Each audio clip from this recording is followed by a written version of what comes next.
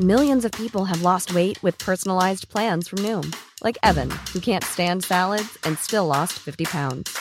Salads generally for most people are the easy button, right?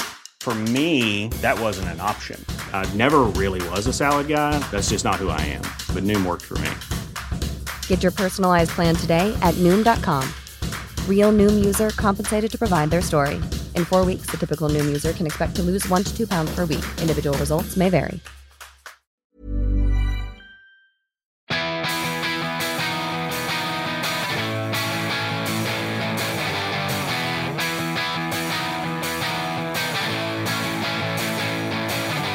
This is the We Are Going Up podcast. We've got the Football League covered. Happy Easter, one and all. Hello and welcome to episode 152 of We Are Going Up. This is Mark Crossley. Hope you're good.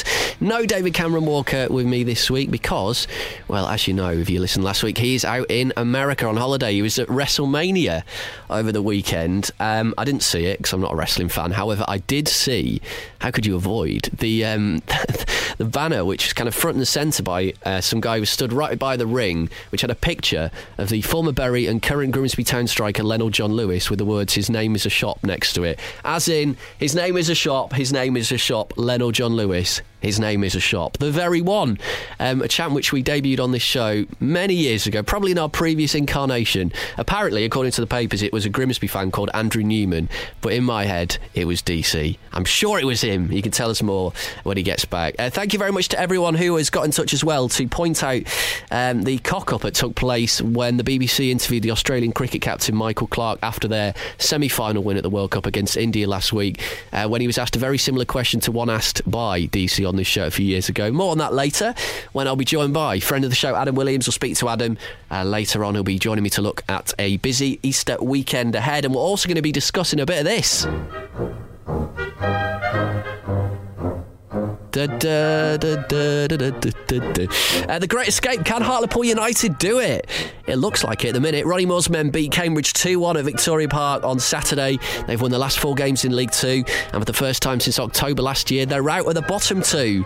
And Nick Laughlin, who's the sports editor of the Northern Echo and a friend of this show, he's been on a couple of times before, will be joining me a little bit later to discuss the possibility of Hartlepool completing the greatest of all great escapes. But first, we're going to start in Bedfordshire, more specifically at Kenilworth Road, because Luton Town's fantastic first season back in the Football League has kind of lost its way a little bit in recent weeks. In the middle of February, the Hatters were 4th in the division and a point off the automatic places with a game in hand. In fact, after they won 1-0 against Carlisle on Valentine's Day, it was looking pretty good. But since then, it's been a torrid story. 8 league games played, 7 defeats, just 1 win. They've lost their last 6 in a row, which included a 2-1 defeat to playoff rivals Northampton at the weekend. They're now 2 points outside the playoffs, let alone a massive 16 points outside the top 3. So, can they turn things round just in time for the run-in? Well, joining me on the line right now is a man who follows the Hatters around everywhere. It is Mike Simmons, sports editor at the Luton News. Mike, firstly, thanks a lot for coming on the show. Let's start with that Northampton defeat on Saturday, if we can. How much of a blow was that particular game, especially considering the fact that Luton took the lead? Yeah, it was a massive blow. And as you mentioned there, they hadn't actually taken the lead for a while in the last sort of 5 or 6 games.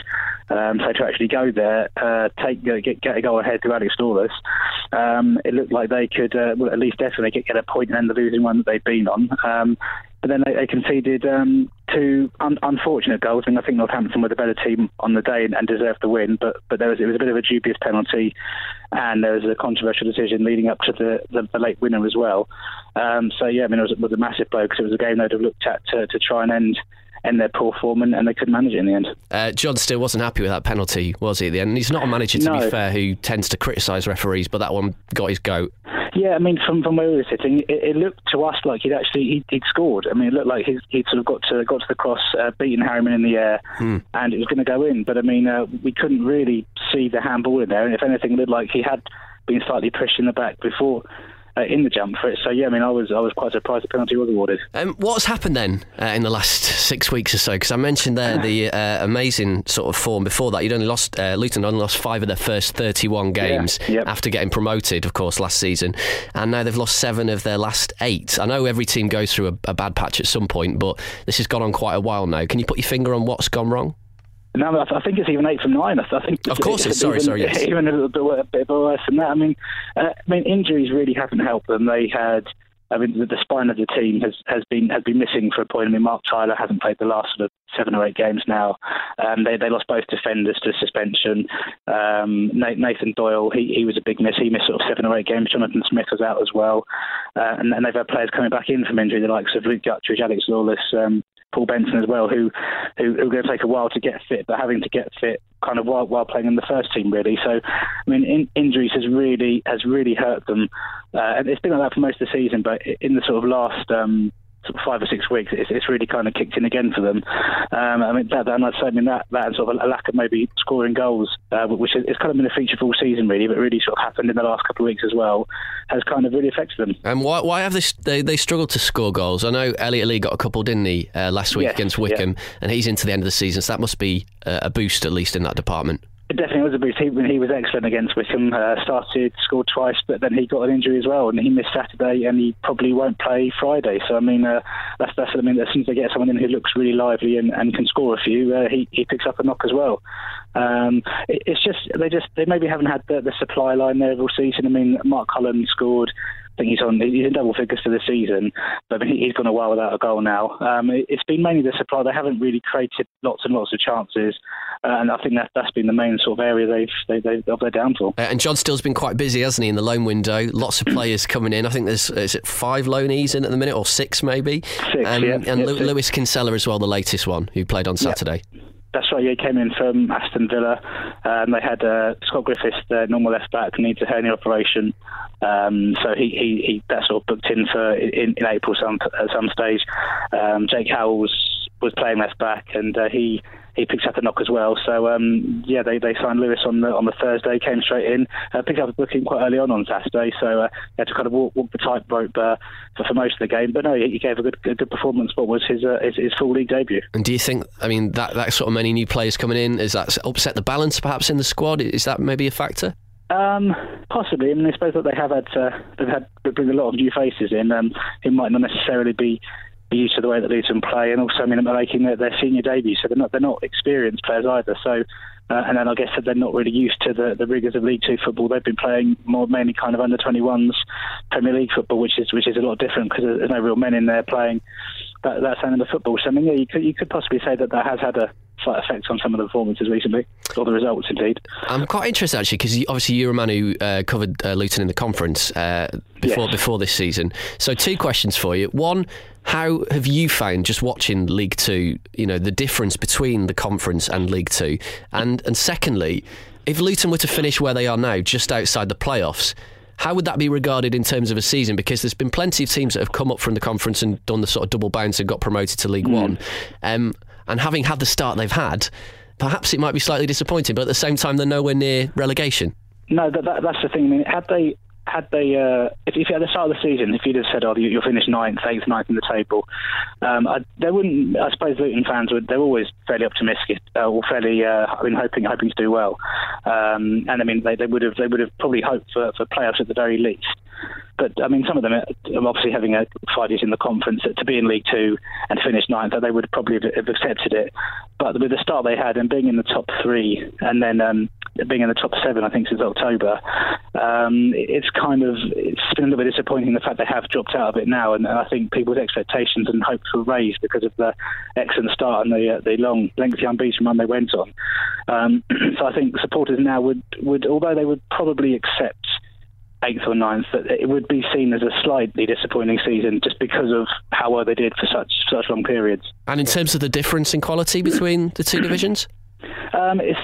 It's definitely a lot better in League Two. I mean, in the conference there were some very you can look back at there's some very easy games to me. They went to Alfreton and won 5-0, won 5-0 against Nuneaton, and they put 7 past Hereford in the conference season. So the standard of opposition every week wasn't as good as it is in League Two. I mean, I don't think League Two has been the best ever league, or the best ever League Two. But I mean, the difference is, I mean, it's just better players. I mean, you've got players like Matt Tubbs in there, and some really good strikers, especially as well. And I mean, I think it is a much higher standard than the conference they've come out of. Okay, well, let's have a look at the running then. 7 games to go. Exeter at home on Good Friday this week. Tranmere away on Easter Monday. Obviously, Tranmere fighting for their lives at the bottom. Then Burton at home on Saturday the 11th, the league leaders at the minute. Dagenham away on the 14th. Obviously, John's still going back to his old club. Then Hartlepool, who are scrapping for their lives. Southend, who are in the playoff pack. And then the potential of a very important derby game on the last day of the season against Stevenage. What do you make of that running, and how many points do you think they need from it? Because I know John still said on Saturday, didn't he, that he thinks they need 4 or 5 wins from those games. No, that's right. I mean, especially because there's the actual playoff group now. I mean, I think they can only really get 6th or 7th. I think with the top 5, well, the top 3 are clear. The top 5 probably is beyond them now, so there's only a couple of spaces left. So out of the 7 games, I think they would need to definitely get to do it. They would need to get 4 wins, possibly a couple of draws, and maybe just 1 defeat in there. I mean, because the teams like Plymouth are coming on strong now. Southend are in there. Stevenage got a point last night against Burton. So yeah, I'd say looking at that run in, they would definitely have to get 4 wins, a couple of draws, and just a 1 defeat. And if they were in the playoffs, of course, John still took Dagenham up in the League 2 playoffs back in, I think it was 2010. So he'd obviously got pedigree and experience if it did come to that. Tell us a little bit more about John Steele's time at Luton, because obviously me and DC came to the Luton Bury game at the start of the season. We did a live show from there, but obviously the fans, Football League fans know that Luton have been out of the league for quite a while. What kind of difference has John Steele made since he's come to the club, taking a more sort of general look? Yeah, he came in the back end of the season before last, and he was just obviously watching the games and just forming opinions of the squad. And then last season, I mean, the main sort of difference he had was that he definitely united the sort of the team and the fans, because previous managers they'd been there and they'd been in home games. There was quite a lot of tension during the home games. The atmosphere wasn't very good. It was a couple of misplaced passes or a defeat, and the reactions weren't very good. But he managed to come in and everyone, after a couple of games, and they started winning some games, he really did get all the fans on side, and there was just the atmosphere at home games was so much improved, and there was a lack of fear maybe from the players playing at home last season, and they really used that to their advantage. So I mean, he definitely came in. He's a very popular manager. All the fans really like him. He's very honest as well, and it was definitely getting that sort of bond going between fans and players that definitely helped them last season. Because any manager that loses 8 out of 9 league games doesn't take an expert to know that they would quite usually be under a bit of pressure, but you just don't think that's the case in this situation. I don't think. I mean, he has. There is some pressure now from supporters. I mean, if you can look at forums and you can just hear fans talking, and they're saying he has lost 8 out of 9 now. I mean, we have a right to question sort of how things have gone. I mean, in his defence, I guess injuries have really played a part. And I mean, they just haven't. They've been unlucky in certain areas, but they just haven't picked up the results they should have done. So I mean, he's not above pressure or above criticism from some fans, and there are a couple who are sort of just wondering now. So I mean, a couple of wins and to finish the season on the high would definitely go some way to actually ending that, and then hopefully if they don't go up to then start next season well again and really push on. And I mean, if he can make some key signings in the summer, and just to maybe just get some more quality rather than quantity in on the squad, then I think that will definitely go some ways to sort of ending any sort of pressure on him. Say it did go like really, really well between now and the end of the season. Obviously, Luton are historically big club, got a big fan base compared to a lot of other teams in League Two. If they did get back into League One this season at the first time of asking, how well equipped do you think they would be? They would definitely need improvement in the squad during the summer if they went up this season. I mean, you only have to see the last sort of eight or nine games they've lost, and they have. I mean, quite a few of the teams have played better than them and have deserved the points in those. So I mean, they have got the core of a really good squad that could do well. I mean, there's at least some of the players at the moment in the squad would make the first team in League One, but there would definitely need to be some real quality first team players brought in if they did go up, because they would need the squad strengthening for the upper or higher standard of football. Okay, well, let's finish with a couple of nice off-the-field stories, if we can, because there is quite a bit of positive press around Luton at the minute. Obviously, the game against Wycombe last week, which was live on TV, was at the newly renamed Prostate Cancer UK stadium. And also the story doing the rounds about Luton becoming the first Football League club to commit to paying every employee there the living wage. I think it's only them and Chelsea out of all the professional clubs in England at the minute. So positive stories being generated about the club in the national press for things like that can only be good news. That's right. I mean, I guess Luton maybe hasn't had the best press. I mean, over the years, and I don't know if I suppose people have tended to think that about the club. But I mean, they're only doing good things off the field now. I mean, look at the game against Wycombe where it had the stadium was renamed and it raised money. I think they raised £1,500 beforehand in the buckets, and it got it on. Well, it was national. It was on Sky. So I mean, it got good positive feedback from that, and the living wage too. I mean, it's all things that just help improve the profile of the club off the field. And finally, your inkling, do you think they'll make the playoffs, or do you not see them coming back from this bad run? Personally, I don't think they'll make the playoffs, no. I think I just can't quite see, as you said, they need sort of 4 wins and a couple of draws. I just can't see the form changing around that quickly in the next sort of 7 games. So I think they will come out of this slump of form, but I just think that the playoffs might be a little bit too far for them this season now. We shall wait and see. Mike, thanks very much for coming on the show. Good to talk to you. Okay. Enjoy the rest of the season. That is Mike Simmons, who's the sports editor of the Luton News, and you can follow Mike on Twitter. He is at Luton News _LTFC. And next, we're going to switch our attention from a team in poor form at the top to one in great form at the bottom. This is the We Are Going Up podcast. We've got the Football League covered.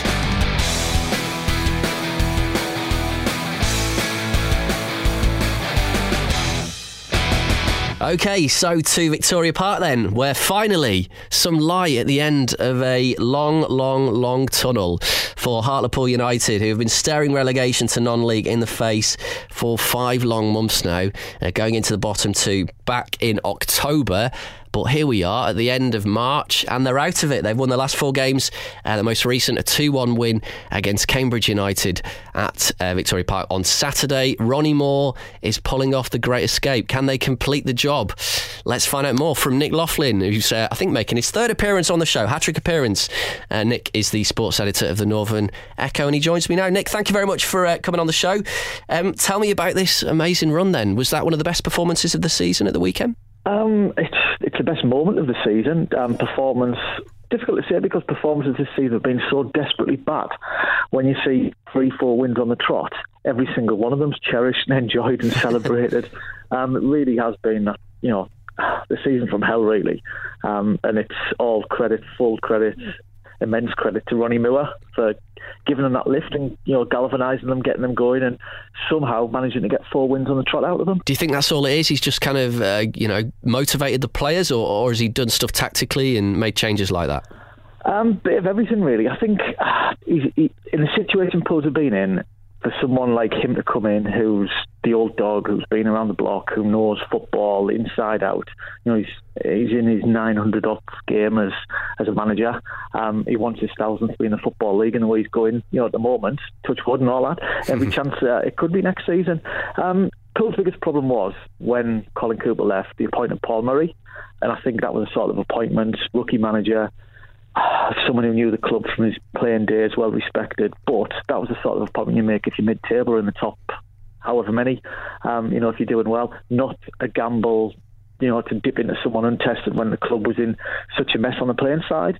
So they lost sort of 6-7 weeks under him, if you like, and then they did the right thing, appointed Ronnie Moore, and he came in, the club, the dressing room was in a state. Players didn't speak to each other, not because they were not liking each other. They were just quiet. There was no team spirit, no unity, no fight in them. Everything had just been drained out of them, really. And then Ronnie Moore's come in, and he's an honest character. I think anyone in football who knows him, who's come across him before, will tell you he's a joker, he's a character, he's lively, he tells it how it is, and he's exactly what they've needed.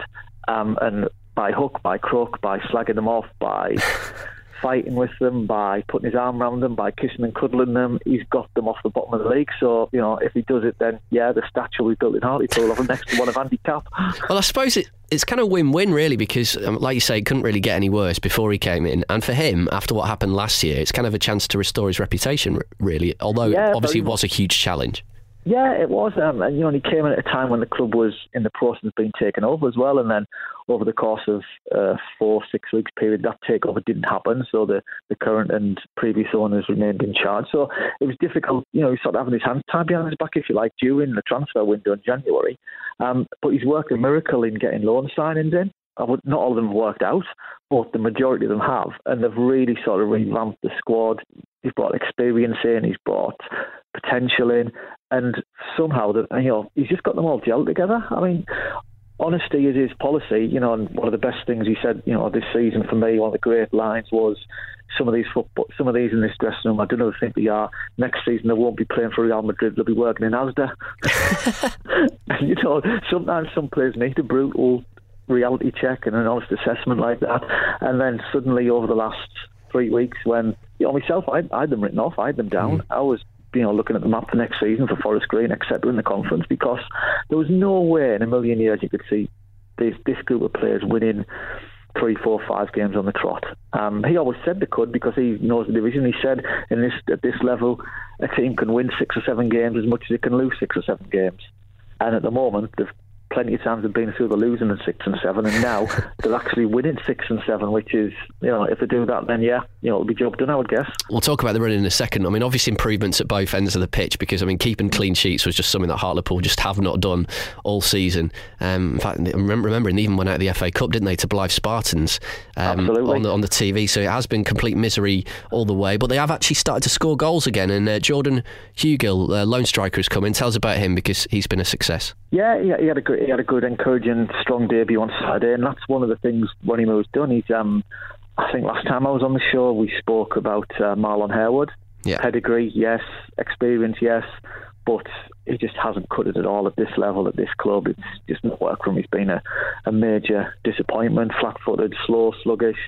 Done the odd cameo appearance, yes, but that's as far as it's gone. And you need more than that from someone like him.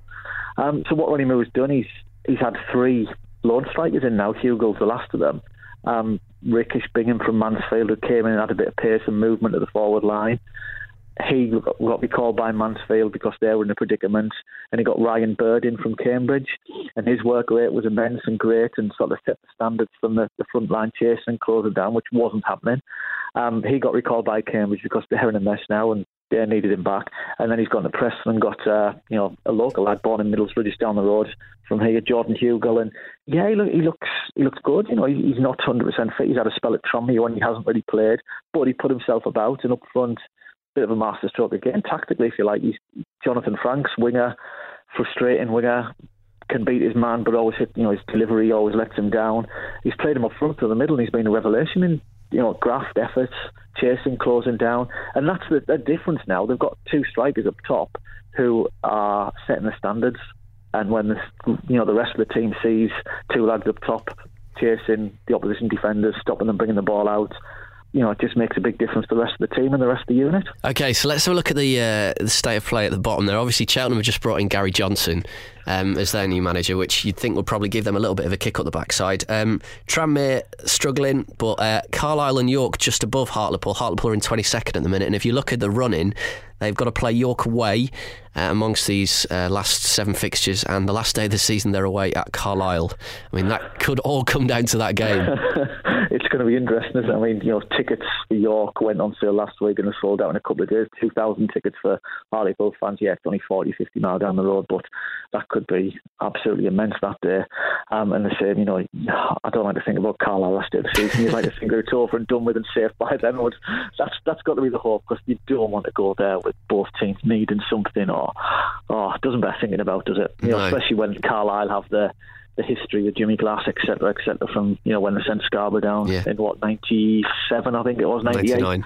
Yeah, it doesn't bear thinking about. So we're not thinking about that. We're just thinking about get the job done, get safe, and enjoy the last day of the season in fancy dress like the Hartlepool fans are renowned from the last few years. Absolutely right. Well, the Easter double then is Newport away on Friday and then Southend at home on Monday. Both sides who are in the playoff shake-up at the minute. Southend obviously didn't complete a full game last Saturday. Only played 5 minutes before their game was abandoned. Is it crucial that Hartlepool, pick up at least a couple of points or one win from these games? Yes and no, really.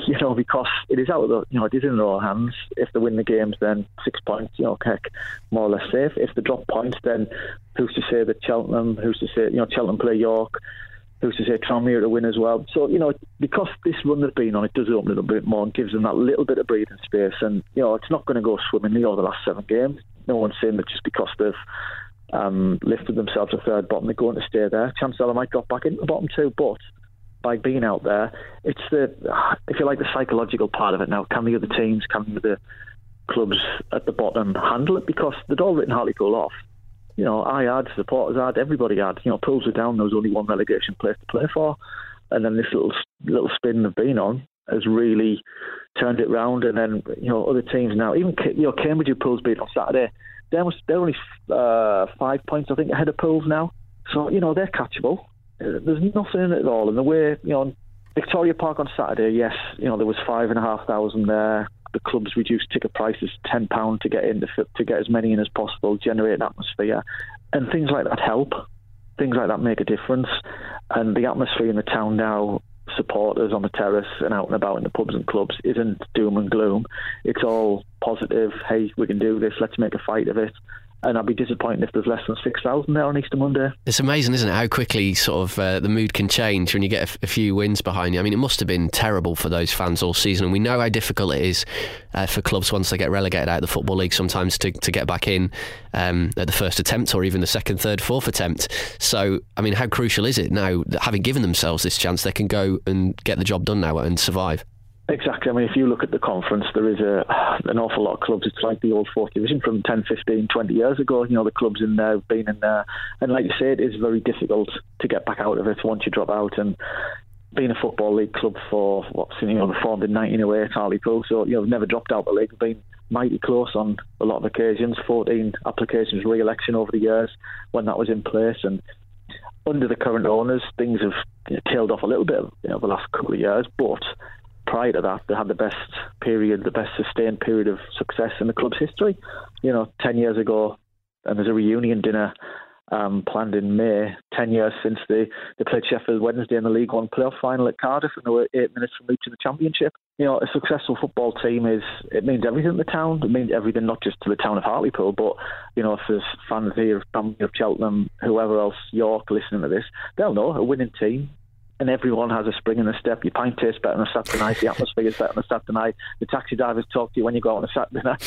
It just gives everyone that little bit of lift. And at the moment, Pools have got that momentum, which is key because other teams, I'd like to think dare I say, go back to Cambridge. I think it's one win in 14, 15 now for them. Pools have won 4 on the trot, so hey, the gap's closing, and there's plenty of them looking over the shoulders. You're starting to get a bit worried now. And like I say, they'd already written Pools off, and there was only supposedly one relegation place to play for. Now there's 2, and it's most certainly game on. If you were, say this was the Premier League and a team were struggling down the bottom, a lot of the time what the manager would do, he'd bring in experienced heads and try and get sort of a core of players who've been in a similar situation. But what I don't think gets mentioned a lot when you sort of look down the leagues is that it's often very young players who are sort of got the responsibility of trying to get a team out of trouble. And none more so can you see this than on Twitter at the moment, because a lot of footballers have the year they were born in their sort of Twitter handle. You might have noticed this. And it's frightening. It is frightening. And I think it's Scott Harrison who scored on Saturday. It might not be him, apologies if it isn't, but I'm sure someone had 96 in there. That's Brad Walker. Brad Walker, okay, in their Twitter handle, and it's oh my days, 19 years old. So I mean, there is a lot of young players who are, if they can survive, going to get a huge amount out of having been in this battle and got through it. Yeah, it's all part of experience and all part of the career picture, if you like, isn't it? Brad Walker last season burst through in the first team, signed his professional contract, regular under Colin Cooper, did really well. Second season syndrome he's had, burned out, needed a rest, needed taking out the firing line. He trained with England under 18s. Last year he was that good. This season, it's been desperate for him, but he's refreshed now. He's back in the team. He scored 2 in 2 games, and he is, for me now, he's looking better than the player he was last season. And that rest he's had, he's come back at the right time. Now you've got Scott Harrison, who also scored on Saturday, centre-half. If there's a more powerful, aggressive centre-half in the division, I've yet to see him this season. Attacks the ball, and if he attacks it, he wins it. And then alongside, like this young lad alongside him, Dan Jones, another one who's come in from the youth team. And I think they're just playing with no fear at the moment, the young lads. There's a few older heads in there, like who a lot of listeners will know, David Murphy, been around the block, centre-half on loan from Scunthorpe, and he's like the old head, the old Carmen influence in the back three, as it is now. But Jones and Harrison alongside him have been superb. And yeah, like you say, there is that where young players don't necessarily play with fear or the weight of expectation. They're just going out there and enjoying it. And when you get Walker and Harrison scoring like they did on Saturday, it just adds to their enjoyment, doesn't it? So it's going to be a very nerve-wracking few weeks. I won't put you on the spot and ask you to 100% say whether they'll stay up or not. But if they keep this momentum going, do you think there's enough sort of sides down there with them for them to be okay? Yes, I really think they do. I mean, we went to Morecambe 3 weeks ago, and on the way down there we were talking, and we wrote them off. We really had. They had back-to-back away games. And it really was the last chance saloon. They had to win it in Morecambe. They had to win it Oxford on the Tuesday. And somehow, by hook, by crook, they deserved to win them both, and they did it. And that gave them momentum going into back-to-back home games. And Easter weekend, it's always that big one, isn't it? Everyone says Easter, where things are decided. Well, we're not going to be clear-cut come 5 o'clock on Monday evening, but it could go a long way. 2 tough games for Pools, but then they've got winnable games afterwards, and like we've already referred to and mentioned, the massive trips to York and Carlisle, both teams who beat Pools at Victoria Park this season, but that was under previous manager, that was under desperate situation when Pools were a terrible team, and now they really are a team transformed with confidence, belief, playing a system which suits them. Players who are up for it now, who weren't up for it, players who were flaky in and out, who weren't performing, have been taken out of the picture completely. And this is a real united front at the moment. Team, supporters, town, staff, everyone's up for it, and they've got that unity and that momentum, which it doesn't mean you get 3 points on a Saturday, but it goes one hell of a long way to getting them, doesn't it? It's the hope that kills you. It really does. So to say. Nick, thanks for coming on. Good to talk to you. Try and enjoy the rest of the season if you can. That is Nick Laughlin, the sports editor at the Northern Echo. Stay there. I've got a phone call to make in just a second. The We Are Going Up podcast. We've got the Football League covered.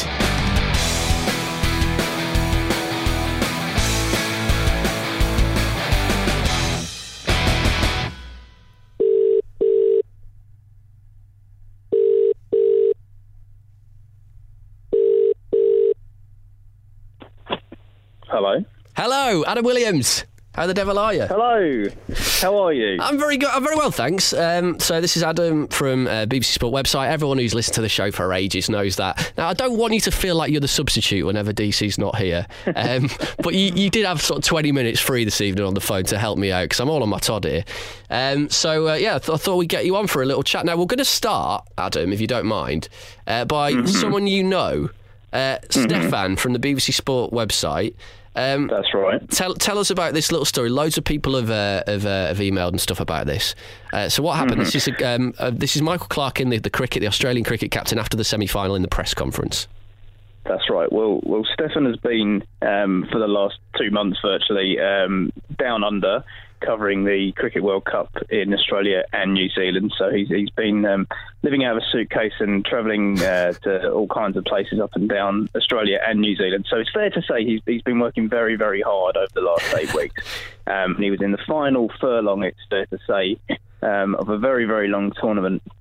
And as you just suggested there, it got to one of the pre-final press conferences a couple of days before the final on Sunday at the MCG, and it was him and thousands of other journalists' opportunity to quiz both Michael Clarke, the Australian captain, and Steve Smith as well, the Australian all-rounder. And very similar to a very famous incident from the past of this podcast.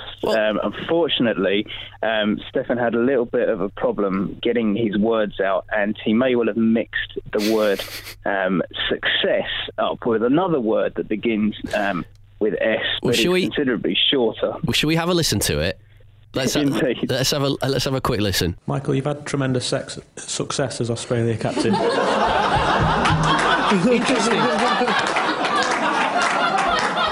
You might have had that as well, I don't know.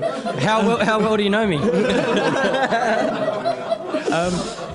It's a question for my wife. Steve Smith absolutely lost it in that press conference.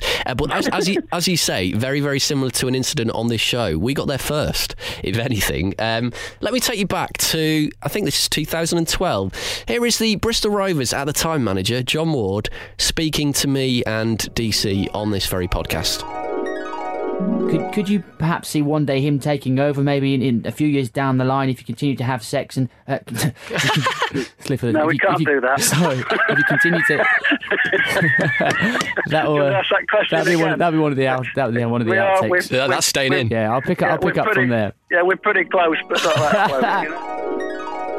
Any excuse to dig that out, I am taking the opportunity, let me tell you. And he can't do anything about it because he's in the middle of America and he's not even listening. Oh, by the way, people did ask us, was the podcast up in time for him to listen to on the plane?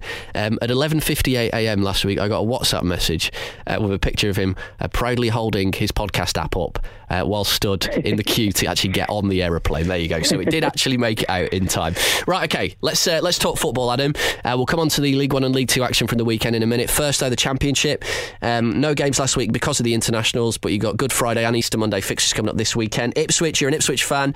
You've just brought in Johnny Williams, Zeki Friars on part-time deals, on loan deals between now and the end of the season. And your two games over the weekend are Bournemouth at home, which is huge, and then you are Huddersfield away. What do you make of it? Well, you just mentioned the break over international weekend. I think if you asked a lot of supporters of teams in that top 8 of the Championship, I think they'd probably welcome the opportunity just to take a deep breath and relax for a weekend, and from the sort of comings and goings that have been taking place in recent weeks. What do I make of our two fixtures? Well, that game on Good Friday is absolutely huge for us. At home to Bournemouth, who, it has to be said, I think look like the team who, can't do any wrong really at the moment, and it would appear that they are very much in the box seat, being a point clear at the top of the table over Watford. And you almost get the sense that the momentum is with them, and it's theirs to lose from here on in. Have you seen who they brought in on loan? Kenwyne Jones. Kenwyne Jones from Cardiff. Which is a very, very interesting signing, but quite a shrewd one as well, I think, which will just give them an added option for these remaining games. And you mentioned, obviously, that Ipswich have brought in Johnny Williams for a third loan spell from Crystal Palace, and Zeki Friars as well, a right back there as a little bit of defensive cover for a couple of injuries and suspensions. And, those kind of additions that squads have made just before that loan window closed last week will just give them just that little bit of extra sort of fresh focus and fresh legs. And Kenwyne Jones, while it's not quite worked out for him over the last year or so while he's been at Cardiff, I think anyone really who joins a side that's top of the table and potentially 7 games away from reaching the top flight, surely it's got to be buoyed by that opportunity. I think so. Other big game on Friday's Derby against Watford. I think those are the 2 TV games on Sky, aren't they? Ipswich, Bournemouth and Derby, Watford, both massive at the top end. I'm not quite sure if it can happen this weekend, but Blackpool are going to be relegated at some point soon, that is for sure. They are away at home to Reading on Tuesday. Before that, they're away at Bolton on Saturday. 2 big games. I think we did the maths last week. I think it could happen in the next couple of games. But what's very interesting, Adam, is the situation down at the bottom. Millwall looking increasingly cut adrift, but Wigan and Rotherham, just a 5-point gap there. Wigan are playing, who they got over the weekend? They have got Middlesbrough away and then Derby at home. That's tough. Whereas Rotherham have, I'm just having a look at the fixtures, Birmingham away and then Brighton at home. So you'd think Rotherham have got the advantage in terms of the fixtures. They just need to turn that into points. Well, you say that, but it's funny, Wigan in recent weeks have actually pulled off some fairly interesting results of their own. I mean, they went to Norwich not that long ago and picked up a 1-0 win there after Norwich, I think, went into that game having won 6 in a row. So I mean, you can sit and stare at these run-ins and these fixture lists for hours on end, and believe you me, I've been doing quite a lot of that since about January when we had a chance to go top of the table during a midweek game at Brighton, and unfortunately we lost. And I think I wrote a blog about that time that, you know, you're almost resigned to it as a supporter of a team at the top end, that you have to just, you know, commit yourself to staring at the various matches that the teams in and around you have got. And, you know, it's that old adage that when it comes to this stage of the season, there isn't really anything like a gift-free points. I mean, I'm sweating over the fact that we've actually got to play Blackpool at home in about 3 weeks' time. I'm probably fearing that match the most out of the remaining 7 that Ipswich have got, because it's just got banana skin written all over it. And I really feel that there's going to be so many twists and turns in this promotion and relegation race. It could be like potentially the best last day of the season ever. Well, maybe not for you because you're a fan of one of the teams involved, but you know what I mean. There could be so much drama, and it will do well to top last year with Birmingham staying up in the last minute. But you know, the way it's going, it looks like it's going to be like that. Well, it's funny you said that, because I had a little fast forward to what that last round of fixtures is on the 2nd of May. You really have been studying these, haven't you? As well. Well, I mean, I just thought there's no real point really of looking at the next 2 or 3 games, because we've seen it already throughout this season that teams can take points off each other so frequently. So I actually thought, well, who have all the relative sort of challenges got on the final day? We've got to travel all the way up to Blackburn, which could be, it could be interesting, or could mean nothing at all by then. You don't know. Bournemouth, they've got to travel to Charlton. Derby, they're at home to Reading. Middlesbrough at home to Brighton. Norwich are at home to Fulham.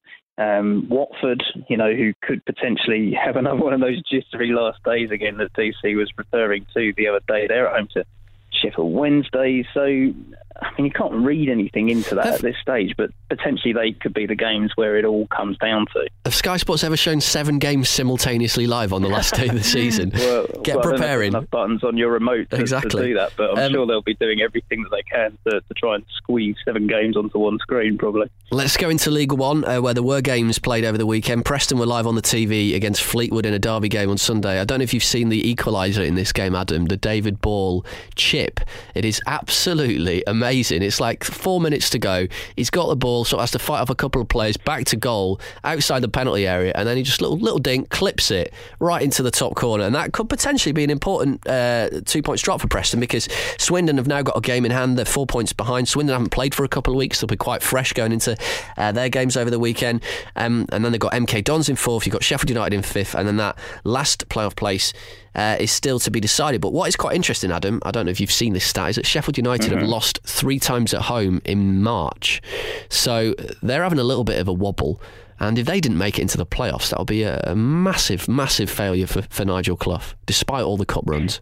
Indeed, and you mentioned that sort of last place is still very much up for grabs. In fact, you could probably throw a blanket over about 8 to 9 teams in League One. It's that tight, all the way down to Gillingham in 14th, who are only 5 points off the top 6. They've all pretty much got a shout. You mentioned Peterborough last week on the show after your visit that DC and yourself made there.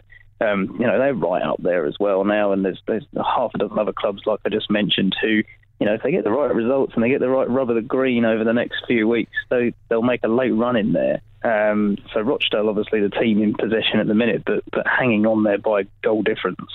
Sheffield United, as you say, you know, they have dropped off the pace a little bit, but you've got to say that Preston, they kept themselves on a fairly even keel throughout the season. They've not been too bothered about the gap that's opened up above them to Bristol City, who have obviously just been streets ahead of everybody else in that division this season. And Swindon are still very much in there, as you mentioned. They've got games in hand. But how often do we hear at this stage of the season that points in the bag really do make a difference? It looks like a good win for Chesterfield tonight away at Bradford. That'll take them back into the playoffs. So it's so tight. Down the bottom, great win for Crewe, who are now in 18 for Sheffield United. What a goal that was from Ryan Colclough, the winner in that game. And 3 wins in 6 under Tony Mowbray has seen Coventry move out of danger, 17th. The bottom four at the minute: Crawley, Orient, who did win against Port Vale, Colchester and Yeovil, who are basically gone. Into League Two then. Let's start actually at the bottom, because we talked about Hartlepool earlier with Nick. They're out of the relegation zone. The team who are bottom of the Football League at the minute are Cheltenham Town, and Adam, they've brought in Gary Johnson as their sort of short-term appointment till the end of the season, which you've got to think is a good move. Well, I mean, how many times have we mentioned Gary Johnson over the last 2 or 3 seasons on this podcast when he goes to certain clubs up and down the Football League, and he has that effect where he'll come in and he'll change the mentality and the tempo and the vibe around the club. And, you know, who's to say he won't have the same effect again? And, you know, you look at that bottom 4 or 5 up to Cambridge, you could say, in 19th, you know, there's 4 points there between 5 clubs, and the swing could be very, very... we need a Jeremy Vine, Peter Snow swingometer, don't we? Yeah, you know, it could really hinge over the course of this coming weekend, obviously. I mean, how many times have we said that Easter is quite a pivotal time in the run-in, and, you know... Even if you're a Cambridge United fan, I don't think you'd necessarily be sitting too comfortably there, knowing that you're only 6 points clear. I'm going to be there on Friday. I'm going to Cambridge, making my debut at the Abbey Stadium. So I'm going to be at both Bury's games over the weekend. So I'll be able to report back on what state Cambridge are in next week, because Nick said earlier he wouldn't be too confident if he was them about staying up. At the top then, let's have a look. It's Burton, who played on an absolute pudding of a pitch against Stevenage on the telly last night. Quite how that game sort of managed to finish, I'm not sure, but anyway, it was a 1-1 draw. Shrewsbury, another good win, 2-0 away at Pompey. Wickham keep bloody winning, someone stop them. 1-0 at Dagenham on Saturday. Our game was called off after 5 minutes, which is a bit of a farce, but it does now mean... Sorry, go on. Well, you say it was a bit of a farce, but I was actually in that part of the country on Saturday afternoon, and I'll let you into a secret. There was a considerable amount of rain in a very, very short period of time, between about 2:55 and 3:20, which I got caught in at one stage on my way somewhere across Manchester. And while I was sat there, thankfully in the dry, on a tram, flicking through my phone, the first thing that I saw was a lot of angry Southend United fans, obviously tweeting pictures of the state of the pitch at the JD, as you call it nowadays, and also a lot of them weren't too pleased that by way of compensation they've been handed a voucher which said that they could get half price off the ticket for the rearranged date. Well, that's been changed. That's been changed. Yeah, it's a free for all. Everyone who wants to go can get in for free. That's the rule. They've announced that today. That's how it should be. Absolutely. Because I got caught out by that a few years ago when I went to a game at Ipswich, which unfortunately got abandoned after about 20 minutes, and they enforced the same rule that was initially put into place here, where you had to pay for half the price. Yeah, I think it's a Football League rule. So you have to pay again. I think it's a Football League. Yeah, but that's exactly. Yeah, it is. It's not a club-specific rule. No, and that's exactly how it should be. But yes, there were some less than pleased Southend United fans sharing pictures of their voucher and saying, well, once I've done the 492-mile round trip or however far it is between Southend and Bury, I'm not sure if I'll be able to cop up the extra for another half a ticket. So, I'm glad to see that's resolved. Yeah, it was quite a big game, that, so it's a bit of a shame that it was called off. But Bury, Southend, Newport and Plymouth are in the playoff places as things stand. Right, I think that is just about it for this week's show. Just a reminder, you can sign up for a free month for the football pools right now if you go to wearegoingup.co.uk. Click on the link at the bottom of the page. Get cash prizes for correctly identifying 8 out of 10 results for the games which are going on Friday, Good Friday, and of course on Easter Monday as well. And you can also click on the Paddy Power offer, get yourself a 20 quid free bet if you bet a £5. So sign up via the link on the homepage. And also, thanks to Audible, these offers won't be there forever. Go and get yourself a free audiobook. audible.co.uk/goingup is where you need to go. It is completely free. Download anything you want and cancel it before the end of the trial month, the trial period. Right, there's not going to be a show next week, because I'm actually going up to Manchester, so I won't be here next week and Dave will still be in America. But the week after that, Adam, is when it will all resume, and who knows what state each division is going to be in by then. And we're just going to finish. Adam, a little secret, you just moved into a new house today. You were telling me, and you don't have a bed yet. No, it's currently, unfortunately, I've inherited a property from a previous tenant who, let's say, didn't leave the bed frame in the best of conditions. So I'm currently between frames. So not only am I ringing you in the middle of an England-Italy game, I'm also ringing you in the middle of you trying to assemble the bed you're going to sleep on in a very short period of time. Well, it hasn't arrived yet. Okay. I'm currently in a landlord-tenant negotiation whereby he's obviously stuck the order in. Contract details. Now I've got to wait for that. Yeah, I've got to wait for the passage of time before the replacement arrives. So I'm sleeping on the mattress on the floor for the time being. What a lovely note to end on. Adam, good to talk to you as always, mate. That's it for this week's We Are Going Up. We'll speak to you week after next for more from the Football League. This is the We Are Going Up podcast. We've got the Football League covered.